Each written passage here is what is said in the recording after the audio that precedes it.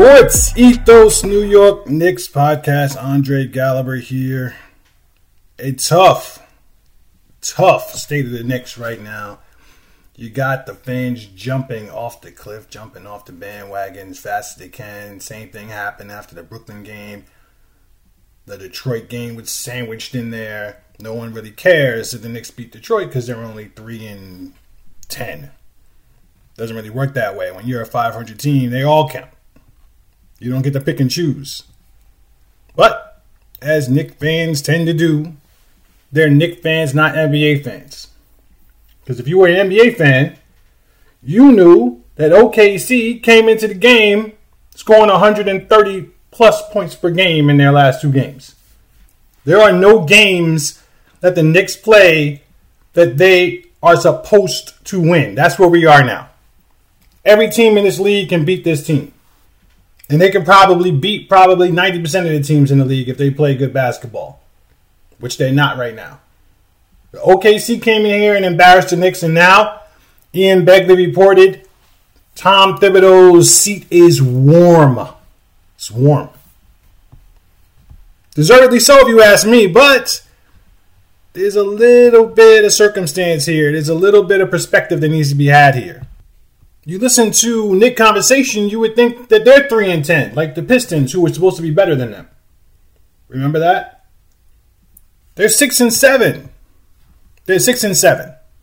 And what's most troubling is that people aren't looking at the record and saying, well, this is about where they're supposed to be, and judging them accordingly. They're not looking at the fact that Mitchell's hurt and Grimes has been hurt this entire season for the most part. They're saying, well, this is about where they're supposed to be. They're saying, fire the coach because we don't like where we are. And I don't understand the perspective unless you focus on how they're actually playing. And this is where, and what they're doing schematically from Tom Thibodeau on down. This is where the frustration is, or should be, for the fans and for me. It's about how they're playing. Now, the rotations aside, I don't have a big beef with the rotations. You see a lot of people questioning whether or not why Grimes isn't playing. Grimes isn't playing because he's been hurt. That's why he's not playing. You can't criticize Tom Thibodeau for running players into the ground and then criticize him for bringing a player along slowly. You don't think he wants to play the best defender on the team? Of course he does. He's hurt. What do you want? So I don't have a big problem with the rotations. Quickly is not playing well every single night offensively, but he's playing well from a floor game standpoint. And I've been saying that all season long. And I got nothing but respect for him. When he was point of attack on Shai in the fourth quarter, he gave him the blues. And Cam did the same thing. But the intensity wasn't there the entire game. And that's what's troubling. And that's what should be troubling. And to me, it doesn't start at Tom Thibodeau because these are not high school kids. It doesn't start there. I'm not saying he's not to blame. I'm saying it doesn't start there. It starts with the leaders of the team. R.J. Barrett, Julius Randle. And to Julius's credit, his attitude has been much better this year, and he deserves credit for that. He's worked on it a lot. You see he's doing meditation, yoga. People are going to clown him. But I respect him. It's not easy to do. But why don't you contest shots at the rim? Why don't you box out consistently? Why don't you contest shots consistently? Why are you always watching shots? He has the best seat in the house. He's not always there when the rotations need to be there. He's not always there. Is he the only problem? No, he's not. But he's the leader of the team. I don't care what you say about R.J. Barrett, Jalen Brunson. He's the leader because he's the energy leader of the team. He can suck the energy out of the room, or he can bring it. When Julius Randle is intense defensively, he is a monster. He's part-time in it most of the time. And then he comes down court. Listen, Julius Randle in the last 5 games, say what you want to say about him. His numbers, 26 points per game, 9 rebounds, 3 assists, 50% field goal, 44% from 3, 83% from the line. But if you're watching the games, you're frustrated. You don't like the shots that he takes. You don't like the decisions he makes. You don't like the rotations he doesn't make. Julius Randle is a serious problem on this team. I don't deny it. I understand why he's playing. A friend of mine asked a question, and just sit Julius Randle down. There are statistical arguments for sitting Julius Randle down. But then when you see Julius Randle actually play the way he's supposed to play, you realize that he's a difference on the court compared to his backup, Obi Toppin, who sometimes is not the difference on the court, who can disappear. If we saw the best of Obi Toppin every time he was on the floor and he's all over the place, then you can say, okay, play him over Julius. Just sit Julius down. But you're going to play Julius regardless. You don't have a backup power forward. He's playing, and if he's playing, he's going to show you that he can do things that are going to help you win. And then you're going to be mad at the 10 possessions where he decides he doesn't want to play. And this is where Tom Thibodeau is a hypocrite, because he set RJ Barrett down because he didn't have it going last night. He's never sits Julius Randle down like that. He never does. You got to be fair. And I've been saying that. Go listen back to the old episodes. I've been saying that. Everybody earns their playing time on this team except for Julius Randle. He just plays. He just plays. And I think Tom Thibodeau is addicted to him. I think he's addicted to the high that Julius Randle can bring. Because when he brings it, spurts of the game, when he brings it, he is a difference maker. When he's under the basket and the Knicks are in scramble mode, trying to win a game, and all of a sudden he's like, let me go under the basket and try to get offensive rebounds and putbacks. He changes the game when he's down there. He puts it away or he keeps him in it. Nah. The rest of the game, he's going to stand outside. Listen, nobody cares if you're hitting jump shots on the other team. It doesn't matter. All right? There's two reasons why it doesn't matter. Let me explain. One, he's been historically a poor three-point shooter.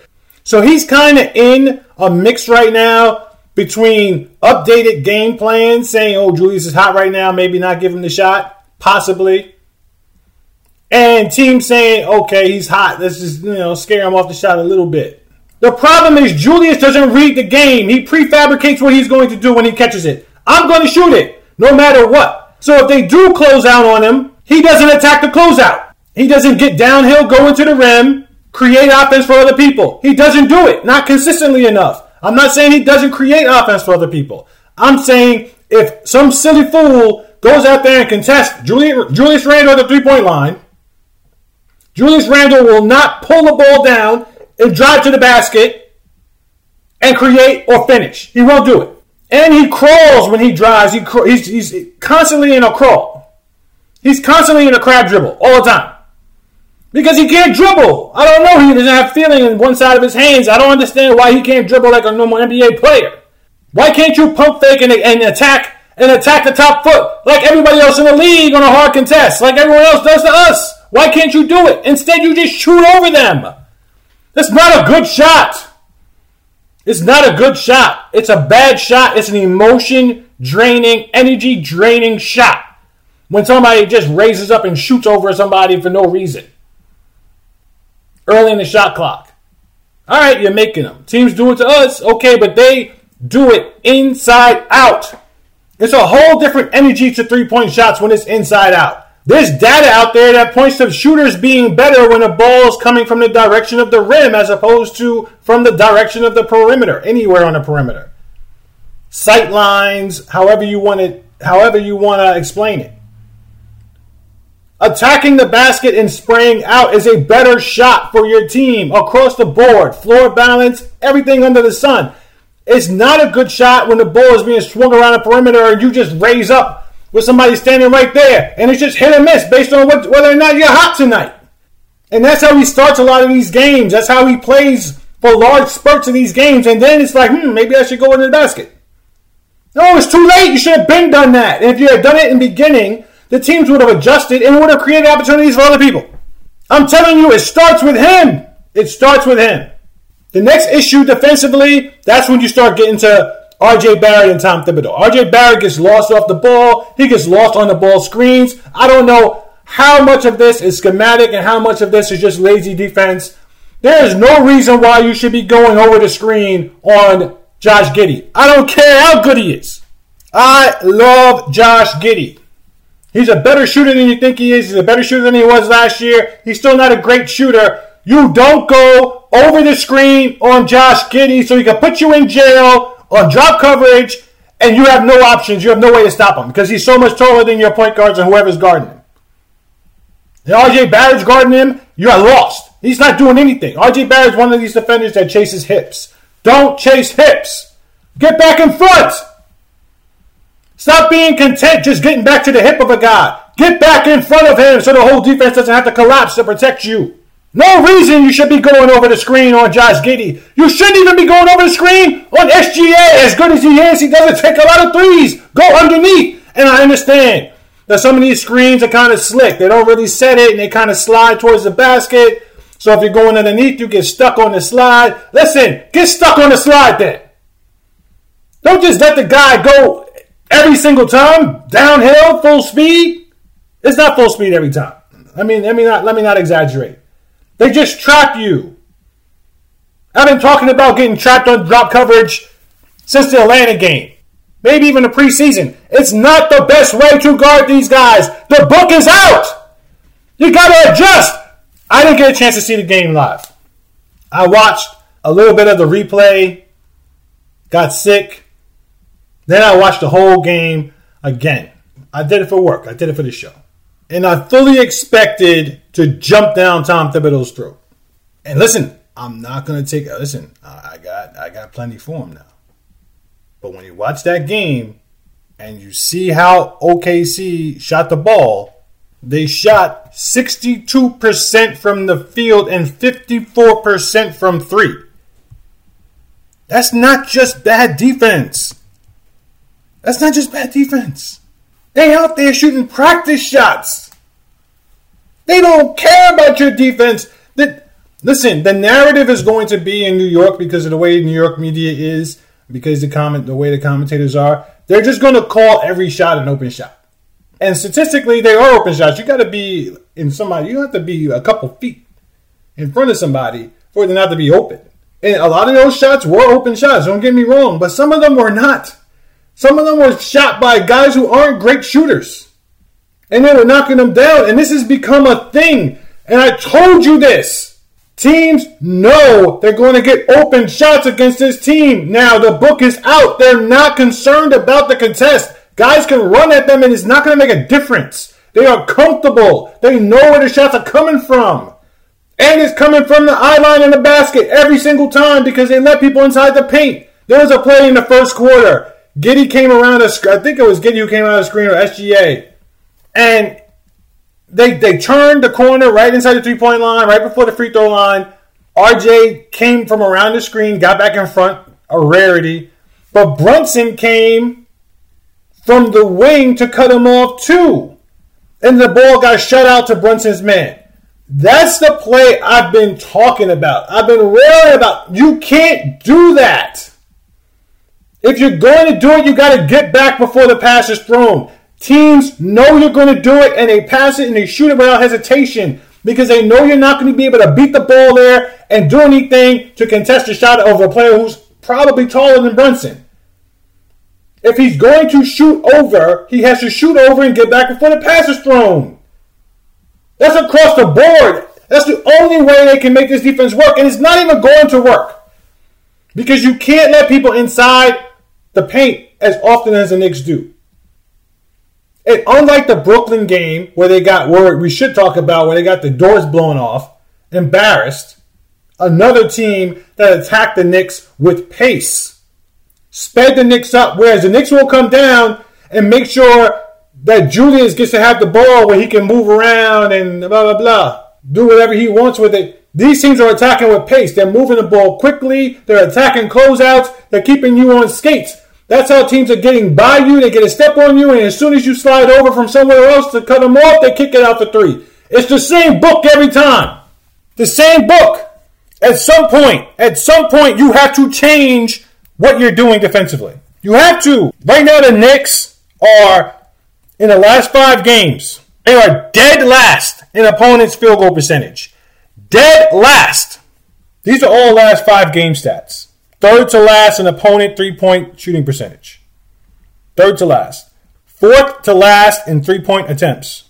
On the season, the Knicks are 8th in opponents' field goal percentage. That was from being 6th a few games ago. Now, what has been missing the last 5 games? Oh, I don't know. Maybe that guy, Mitchell Robinson, that people didn't want to play because they like Hartenstein so much. What did I say? Mitchell does things that Hartenstein doesn't do. Mitchell is the whole anchor to this defense. But listen, I'm not gonna put this all on Mitchell's injury.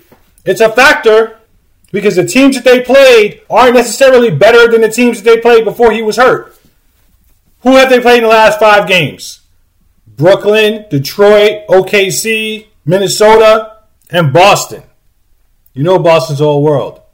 Brooklyn had been playing better. I told you Brooklyn was playing better. I told you they had the best defense in the league over the prior 3 games or whatever it was at the time. From the change of Kyrie, combination of Kyrie and Jacques Vaughn. I'm not going to get into it. It's not a Brooklyn podcast. But I told you they were playing better, and they have been playing better. They've been busting people up a little bit. So I knew that game wasn't going to be easy, but the Knicks weren't ready to play. They didn't have the right intensity. The point is, though, the last 5 games, sans Boston, they haven't been playing the top 5 teams in the league like they did in the beginning of the schedule when Mitchell was playing. So how is it that the defense is so much worse than it was before? If it doesn't have anything to do with Mitchell. Of course it has something to do with Mitchell. Of course it does. Still not an excuse. Still not an excuse, but for those of you who didn't want Mitchell to play, now you're seeing why Mitchell needed to play. You're getting a taste. I'm not putting it all in his lap. Let's not get crazy about it, but you're getting a taste. You saw OKC come in here, and they talking trash. SGA is just another player that has a bone to pick with the Knicks. Knicks passed them up in the draft. The Knicks were one of the few teams that he gave a private workout to, and they still passed him up in the draft. That front office is no longer here. But you know he got a bone to pick. He might want out of OKC. He might want to come here. He wants to put on the show, and he did. Giddey put on the show against the Knicks last year when he wasn't even playing all that well, and he came out here and dominated. These guys want to put on the show against the Knicks, and the Knicks don't face it. They don't fight fire with fire. And that's the stuff that you got to be pissed off about, not the record. The record, they are who you thought they were. Stop acting like this team is a championship caliber team, and they're embarrassing themselves every night. You guys don't watch the rest of the league, man. Teams lose. The Pacers beat the Raptors. The Raptors lost to OKC. The Raptors are better than... Siakam's not playing. Okay, well, you know what? The Knicks are not as good as Toronto without Siakam. This is a 500 team. Stop getting mad at them for being 500. But you can't get mad at them for their effort. You can get mad at Thibodeau for his defensive strategies. And this is the stuff that I want to see more focus on. Stop focusing on, they lost to OKC. OKC's not a bad team. They want to be a bad team, but they're not. 130 points in the prior 2 games. What are you talking about? Acting like they're supposed to lose. OKC's ahead of Golden State Warriors in the standings. And the Timberwolves. Come on. 6-17. OKC came out here and smacked the Knicks in the mouth, coaching staff included.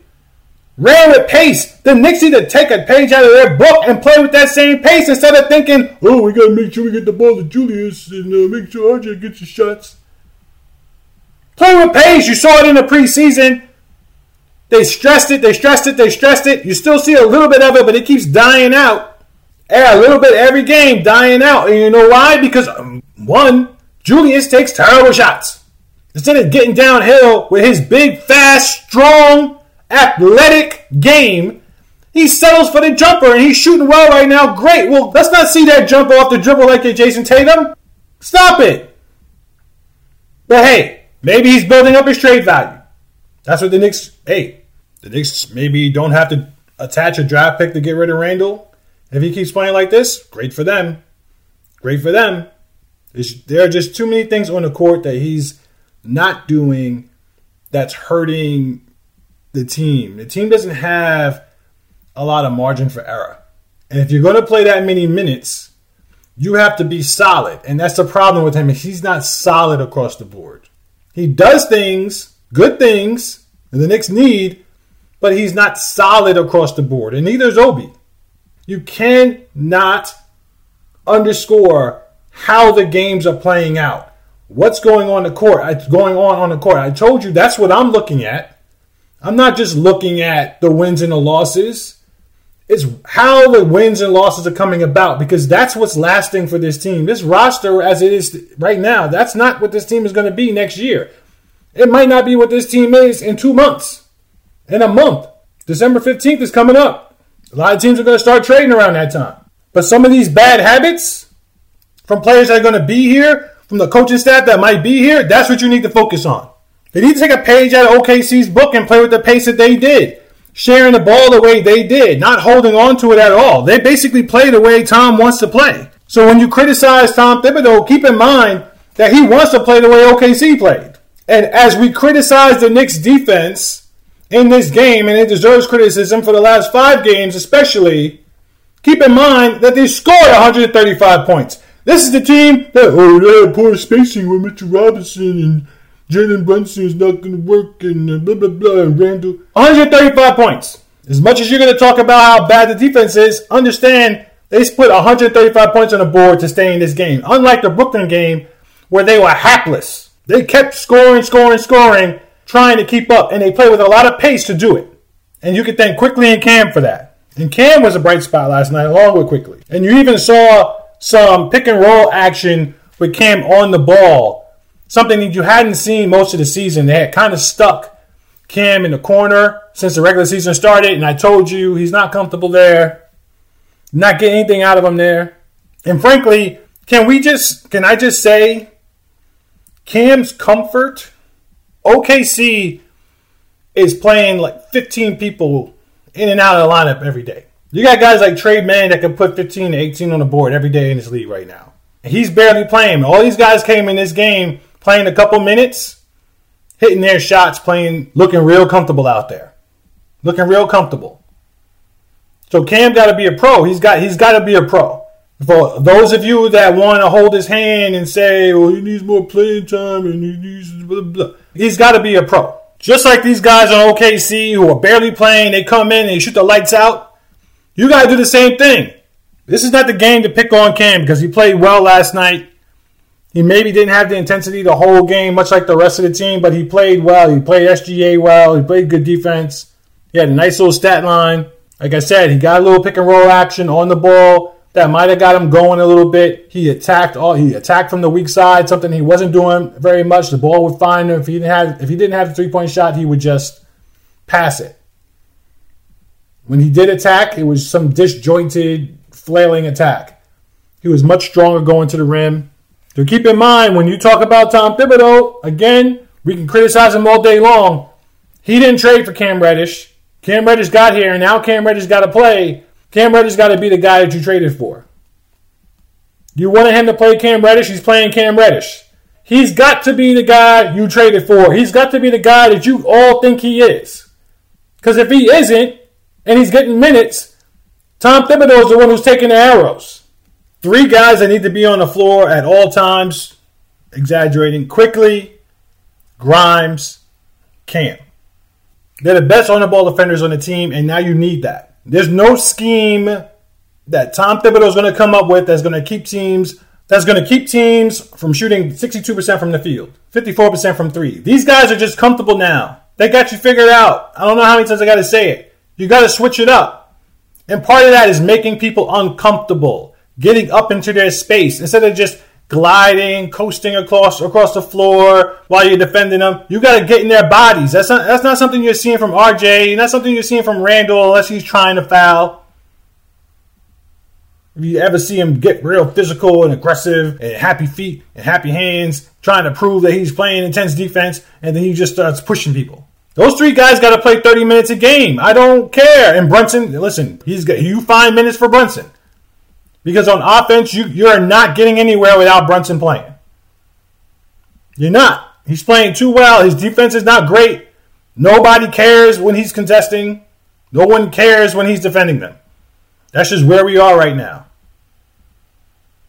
Quickly, Cam, Grimes, they've got to play 30 minutes a game. And Grimes obviously is still coming back from injury, but they've got to play 30 minutes a game. 30 minutes. Take your lumps with Quickly not shooting well. Take your lumps with Cam not shooting well and playing well offensively, because defensively, you need them. It's conceivable that the Knicks are going to lose every game on the upcoming road trip. It's conceivable. It wouldn't even be crazy. Utah, Denver, Golden State, Phoenix, OKC on the road. Keep going. Portland at home, Memphis at home. They can lose every single one of these games, and they probably will if you don't see them make changes again, just like the Atlanta game. You have to make changes, and they made them. They got better. Now they got to make some more. Mitchell might be back in the next few days. I'm seeing reports he might be back in the next few days. That'll help. But Mitchell can't guard Joker. He's going to come back. If he comes back in that game, he's going to sit right back down. He can't guard. So might as well not even bring him back. Just take your lumps. And Denver knows exactly how to attack this Knicks team. I mentioned that early in one of the early episodes. Denver was doing the same thing that OKC and Boston did to the Knicks and Brooklyn did to the Knicks. Denver did that to them last year and the year before. They don't hesitate. They know those shots are going to be there. They don't hesitate. The whole league knows. Tom Thibodeau's defensive strategy, they call it Jedi defense. You're just giving up three-point shots and people just miss them.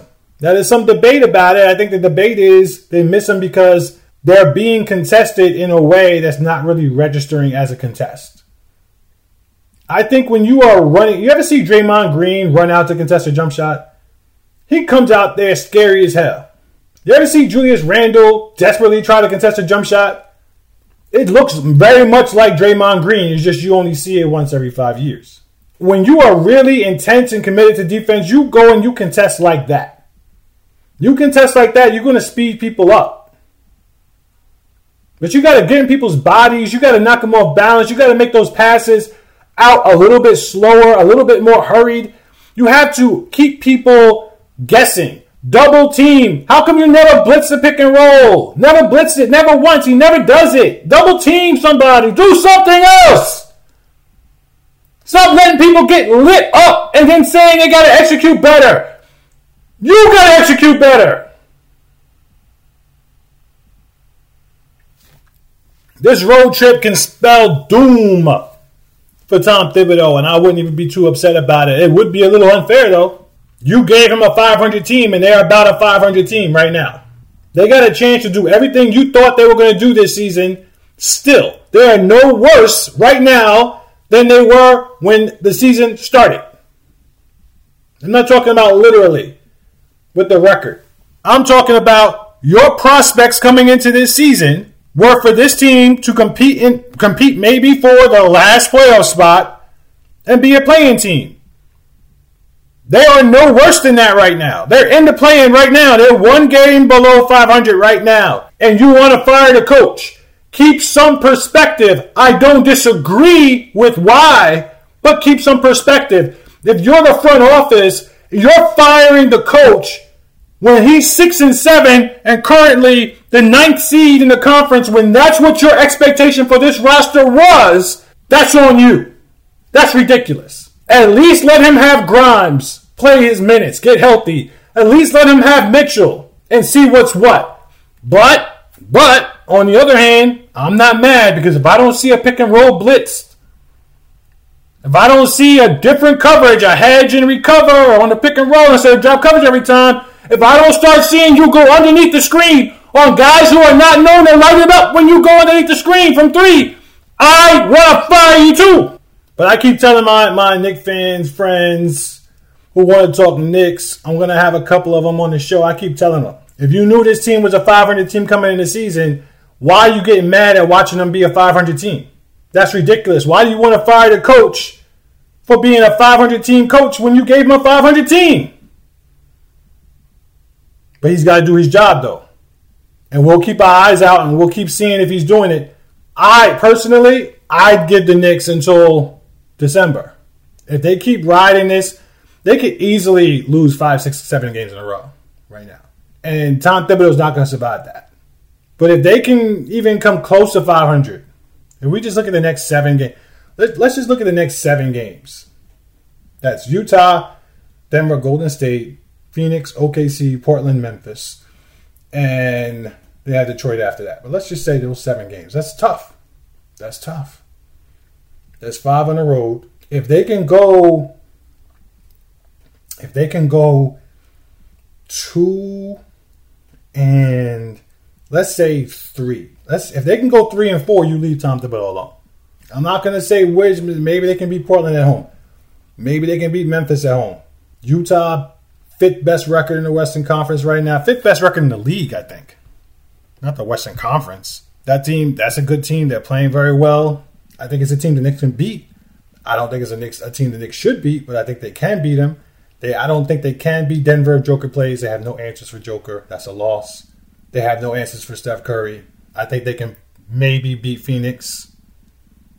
I'm not saying they're better than Phoenix. I think they can maybe beat Phoenix. I had a chance to beat Phoenix last year when they played Phoenix on the road.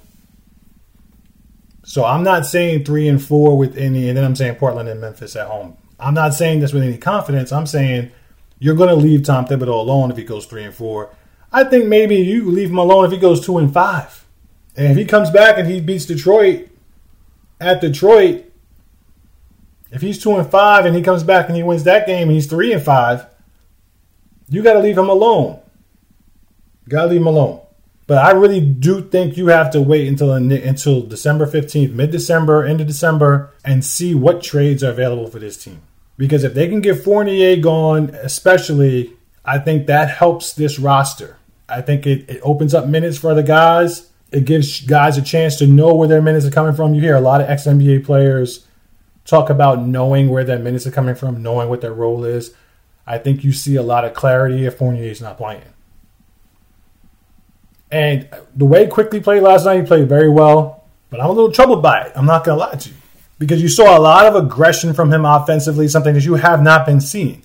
He hasn't played well offensively, but you haven't seen him be aggressive shooting the ball, going to the basket, any of that. But you saw that last night or yesterday, and that was the same day stories started popping out that there were teams around the league calling about IQ. And now all of a sudden he ticks up on his aggression. I don't like that at all. I don't like it at all. Now you get your head out of your butt.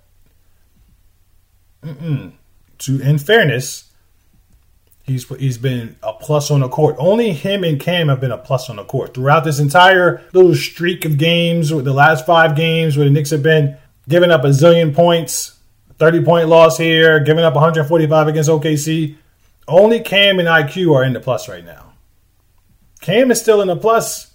IQ is barely in the plus. Those guys got to play. They've got to play. Pound those minutes into those guys. That's Tom Thibodeau's only chance. That and switching up defensively and just being a little bit more creative. I can sit here and nitpick the offense, but 135 points, you got to have perspective.